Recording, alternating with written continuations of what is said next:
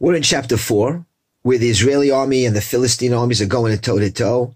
The Israelis were routed in the previous battle. We saw that in verse 2. But then they regrouped, and the elders of Israel decided that for the next battle, they're going to go to Shiloh, and they're going to take the Holy Ark from Shiloh, and they're going to take it with them into battle. And the battle is taking place in today's area of Rosh Hashanah or Petach Tikva, in that general area, the area what is called Sharon, which is in the heart of Israel.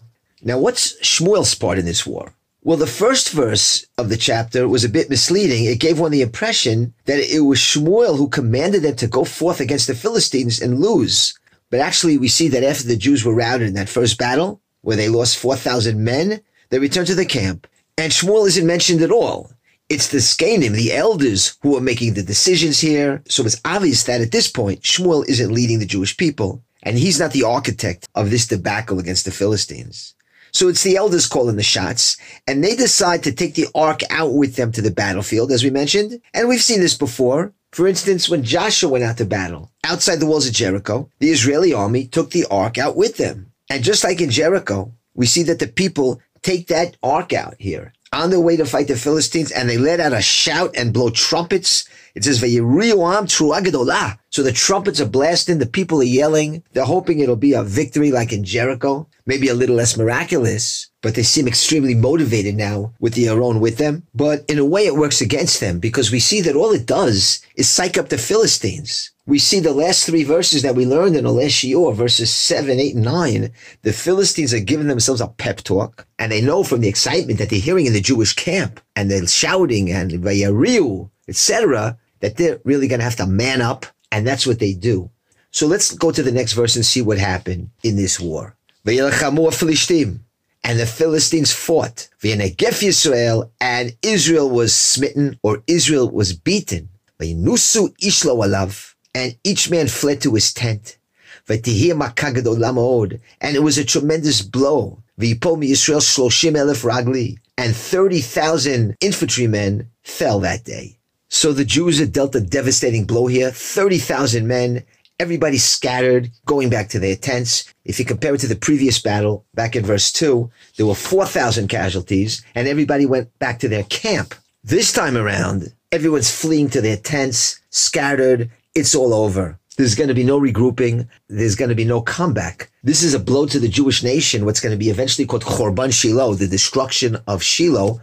We'll talk more about that later. Verse 11, and we see more tragedy here. Va'aron Elokim nilkach, and the ark of God was taken. That is, they captured the ark that went out to battle. Ushnei bnei Eli metu Chofni uPinchas, and the 2 sons of Eli, Chofni and Pinchas, were killed. And if we recall back in chapter 2, when the man of God comes to Eli and gives over a prophecy of doom against the house of Eli, he says at the end of that prophecy, V'zeh lecha ot, he said, this is a sign, asher yavo el shnei banecha el Chofni uPinchas b'yom echad yamutu shnehem, that in one day, Chofni and Pinchas are going to die. So we see that ot right here playing itself out in this war against the Philistines. The next few verses now are going to deal with the Mevaser, the bearer of tidings. And in the Bible, we have a lot of verses dedicated to the Mevaser, the one who bears the tidings.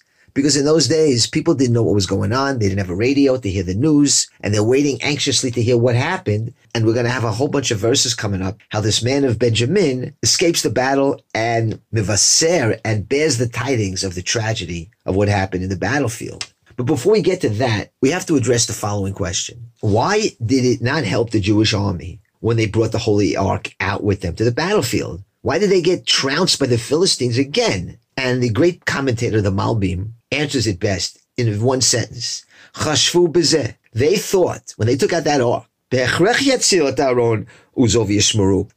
that that mighty ark would save them and would protect them miyad ha'Philistim, from the hand of the Philistines. V'zeh machshava dofi. And the Malbim says, that is a flawed way of thinking, to think that you can just take out the ark like some lucky charm and it's going to protect you in a war. Ki brit Aron eino tachlit latzmo, because the brit Aron, the physical ark, is not the tachlis in and of itself, the Malbim says. Eino tachlit latzmo, rak ba'avor yishmru et hakatuv bo. What counts is that the Jews are fulfilling what's inside the ark. So that's what the Malbim is telling us. What's most important, the tachlis, You're supposed to observe what's in that ark, which is the Torah. The physical object of the ark itself, that's not the tachlit. That's not necessarily where it's at, but it's the idea behind the ark, which is what counts. If you're not doing the mitzvahs, then the ark loses its significance. It becomes a piece of wood. Now, how do we know the Jews were not observing the commandments? Well, notice after losing that first battle, the beginning of the chapter, when 4,000 Jews were slain and they went back to the camp, we didn't see any cheshbon nefesh or self-introspection or contemplating where they might have gone wrong. What did they say? Look at those verses. Why did the Lord let us lose to the Philistines? As if they're tzaddikim. How could the Lord let us lose? But they're not tzaddikim. What do you mean, how could he let them lose? And just to show the difference between their reaction and the action of, let's say, Joshua, when his army lost the battle against the city of Ai, the first thing Joshua did was try to find out what sin might have caused it. But here, after the first loss in Shiloh, they don't do that. Anyway, how do we know that the Jews at this time were not observing God's law? Just one example, when Shmuel takes over the leadership of the Jewish people, in chapter 7, he's going to try to bring them to tshuva. And he says, return to the Lord, remove the foreign gods from your midst, and worship the Lord. So we see from here the Jews had foreign gods. And Shmuel's telling the people, throw that schmutz away. So they were not obeying God, but they wanted the ark to help them, like some kind of skula or good luck charm. But like the Malbim said, that's not going to work for you if you're not doing what's written in that ark. Another really glaring example of this idea is when Moses broke the tablets, right? He broke the tablets, very famous episode. He descends from Mount Sinai with the tablets of the 10 Commandments, and he sees the children of Israel worshiping the golden calf. He smashes the tablets to the ground.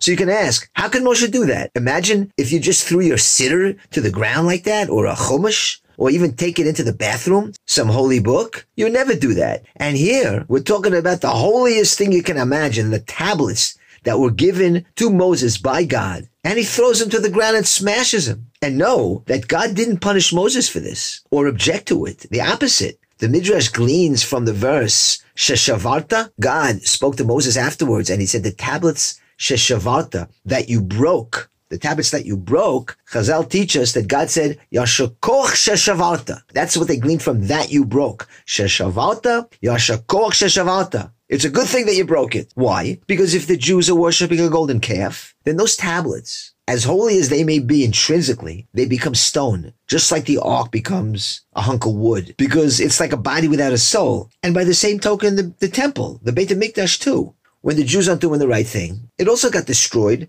and sometimes it's termed Etz Ve'even. God takes out his fury on Etz Ve'even, on stone and wood, that the temple itself becomes reduced to stone and wood when the Jews are straying, because all the spirituality has been taken out of it. And you can derive from all this the importance of having a neshama in your mitzvahs and not just being rote and making it mechanical. Because when everything's mechanical and by habit, and there's no feeling behind it, there's no idea behind it, the mitzvah also becomes a body without a soul. And now we move on to verse 12, where the bad news of the war is going to have to be communicated to the people. And a man of Benjamin, from the tribe of Benjamin, he ran from the battlefield. And he came to Shiloh on that day. Umadav kruim, and his garments are torn. Vadamal rosho, and earth upon his head. And those are signs of mourning, that he's mourning for the victims and for the ark. Now, before this man of Benjamin delivers the tidings, which is going to take a whole bunch of verses, we get some interesting information from the sages regarding this Ish Benjamin, this man from the tribe of Benjamin. Rashi says, who's this Ish Benjamin? Zahaya Shaul. It was Saul, who eventually became the first king of Israel, King Saul. Shachatafat luchot miad Goliath barachlo, who grabbed the tablets from the hands of Goliath and fled. And that makes sense because it says in the verse that the man was from the tribe of Benjamin, which was a tiny tribe at that point. Much of the tribe had been wiped out in the story of the Pelegish Begivah. That's a story at the end of the book of Judges. And Saul, as we know, of course, was from the tribe of Benjamin. And it says later on that he was head and shoulders above everybody else in Am Yisrael. I mean, he wasn't chosen by God for nothing to be the first king of Israel. He was a Gibor. And later on, when we are introduced to Saul in chapter 9, it's going to say, Hu b'chor v'tov, he was chosen and he was good. So we see that the Philistines got the ark but Saul was able to retrieve the tablets from inside the ark. Now, there's an interesting discussion among the sages regarding how far Saul ran that day. Remember, he's not only the Mevaser in our story, the one who bears the tidings, but he wrestled with Goliath and rescued the tablets from the ark, meaning we lost the Holy Ark that day, but salvaged the tablets of the Ten Commandments. So the sages discuss, how far did Saul run that day? Rabbi Levi says that Saul went 60 kilometers that day. How is that? Well, he was in the battlefield. He heard that the ark was captured, and then he confronted Goliath and grabbed the tablets from the ark. And so from the battlefield in the Rosh Hashanah area, he ran back to Shiloh, and that's about 60 kilometers. That's the first opinion. Rabbi Simon said that Saul ran 120 kilometers that day. How's that? Well, when the war started, he was in Shiloh. And then he heard that the ark was captured with the tablets inside. And so he ran from Shiloh to Rosh Hashanah, grabbed the tablets from Goliath, and returned back to Shiloh. That's 120 kilometers. And the Chachamim say that Saul went 180 kilometers that day. How did they figure that? Well, on that day, he was in the battlefield. And then he fled to Shiloh with everybody else when they lost the war. And then when he heard that the ark with the tablets inside were captured, he went back to the battlefield and wrestled the tablets away from Goliath. Now that's kind of a weird machloket. What's going on there? What does it matter how far he ran? And by the way, the route he took to go from Shiloh to Rosh Hashanah, he probably passed by Tapuach on Road 5. But getting back to the question, what does it matter if he went 60 kilometers, 120 kilometers, 180 kilometers? Well, maybe we can try to understand the meaning of this midrash from a similar argument that we see in the Haggadah of Pesach. There's a discussion in the Haggadah between the rabbis, how many plagues were there in Egypt? You thought there were just 10 plagues, huh? But if you look at the Haggadah, we have 3 different opinions. Rabbi Yossi the Galilean says that there were actually 10 plagues on the ground and another 50 at the sea. Rabbi Eliezer says that Egypt was smitten with 40 plagues, and at the sea they were smitten with 200 plagues. And how they came to these calculations, you could see it inside the Haggadah. And then Rabbi Akiva makes his own calculations, and he says the fact is Egypt was smitten with 50 plagues, not 40, not 10, but 50. And at the sea they were smitten with 250 plagues. So again, what does it matter how many plagues they were smitten with? So Rabbi Binyamin Kahana, in his commentary on the Haggadah, explains that each and every of these plagues was a sanctification of God's name. It was directed against Paro and the Egyptians, who said they don't know Hashem, and now they're going to know Hashem through these plagues. So every plague is more Yidiat Hashem. Each plague gives more knowledge of Hashem, more Kiddush Hashem. It's sanctifying God's name more and more. So we see here in this argument is each rabbi is saying, no, I say there was even more Kiddush Hashem. You say there were 10, I say there were 40 plagues. And Rabbi Akiva deduced the most amount of plagues in this argument here, 50 in Egypt and 250 on the sea, because Rabbi Akiva, out of everybody else, was the most sensitive to the desecration of God's name. He wanted more Kiddush Hashem, more Makot, more plagues. After all, he was the great rebel, the arms bearer of Shimon Bar Kokhba, who loathed with all his soul the Roman occupation and the Chilul Hashem it was causing. He was the one the Romans hated and tortured. And so the point is that each rabbi here is trying to magnify the Kiddush Hashem by multiplying the number of plagues. So along the same lines, maybe in our discussion about Saul, how far he ran, is that each rabbi is trying to magnify his Mesirut Nefesh, his great self-sacrifice. You think he only went 60 kilometers? He went 120 kilometers. No, he went 180 kilometers to emphasize the great Mesirut Nefesh, the self-sacrifice that Saul had to salvage the tablets from the Holy Ark. Now, Rabbi Kahana, he asks a question about what Saul did. After all, what Saul did was incredibly dangerous. He could have gotten himself killed wrestling with Goliath over the tablets in the ark. What happened to Pikuach Nefesh? So the rabbi answers that the capturing of the ark was a Chilul Hashem. It was a desecration of God's name.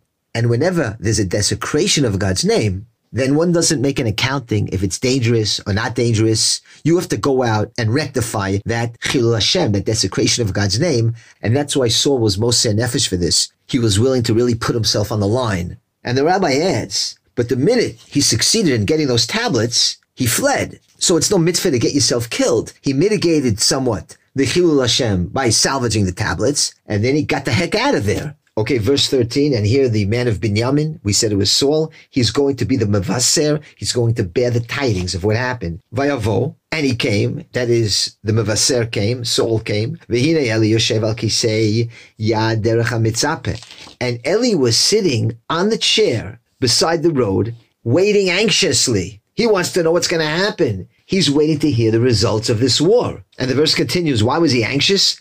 Al Aron Elokim. He was anxious for the ark of God. So that's what he was worried about. So the verse is explicitly telling us that he wasn't worried about his kids. He was worrying about the ark of God that had been taken out to battle. And the Ralbag says about that, we see here Eli's tremendous piety. Even though his two sons were doomed to die, he's only worried about the ark. And that's the sign of a leader for Klal Yisrael. He puts the national interest above his personal interest. At the end of the chapter, we're going to see this same thing with his daughter-in-law, but we'll get to that later. Now, just one word about the Hebrew that's being used here. It says that Eli was sitting by the chair, and he was mitzapeh. So we said mitzapeh was, he was anxiously waiting. And that's a possible translation because mitzapeh comes from the word tzfiyah, expectation, to expect, litzapot. So he's expecting, he's waiting anxiously. But from the root litzapot is also litzpot or tzofeh, which means to watch. A tatzpit is a watchtower. So the verse could easily be understood that he's on the watchtower waiting for the mevaser to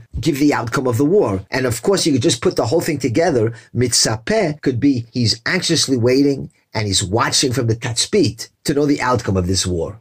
Let's now continue inside verse 13. We didn't finish the verse. Vayish ba lagid ba'ir. And the man came to tell the city about what happened. We're talking about the mevaser, the man of Binyamin, Saul. He came to tell the city what happened. V'tizak kol ha'ir. And the whole city cried out. Verse 14, Vayishma Eli et kol etzaka. And Eli heard the sound of the cry. He heard the people moaning and crying from the bad news. And he said, Ma kol ha'amon hazeh? What is that noise out there?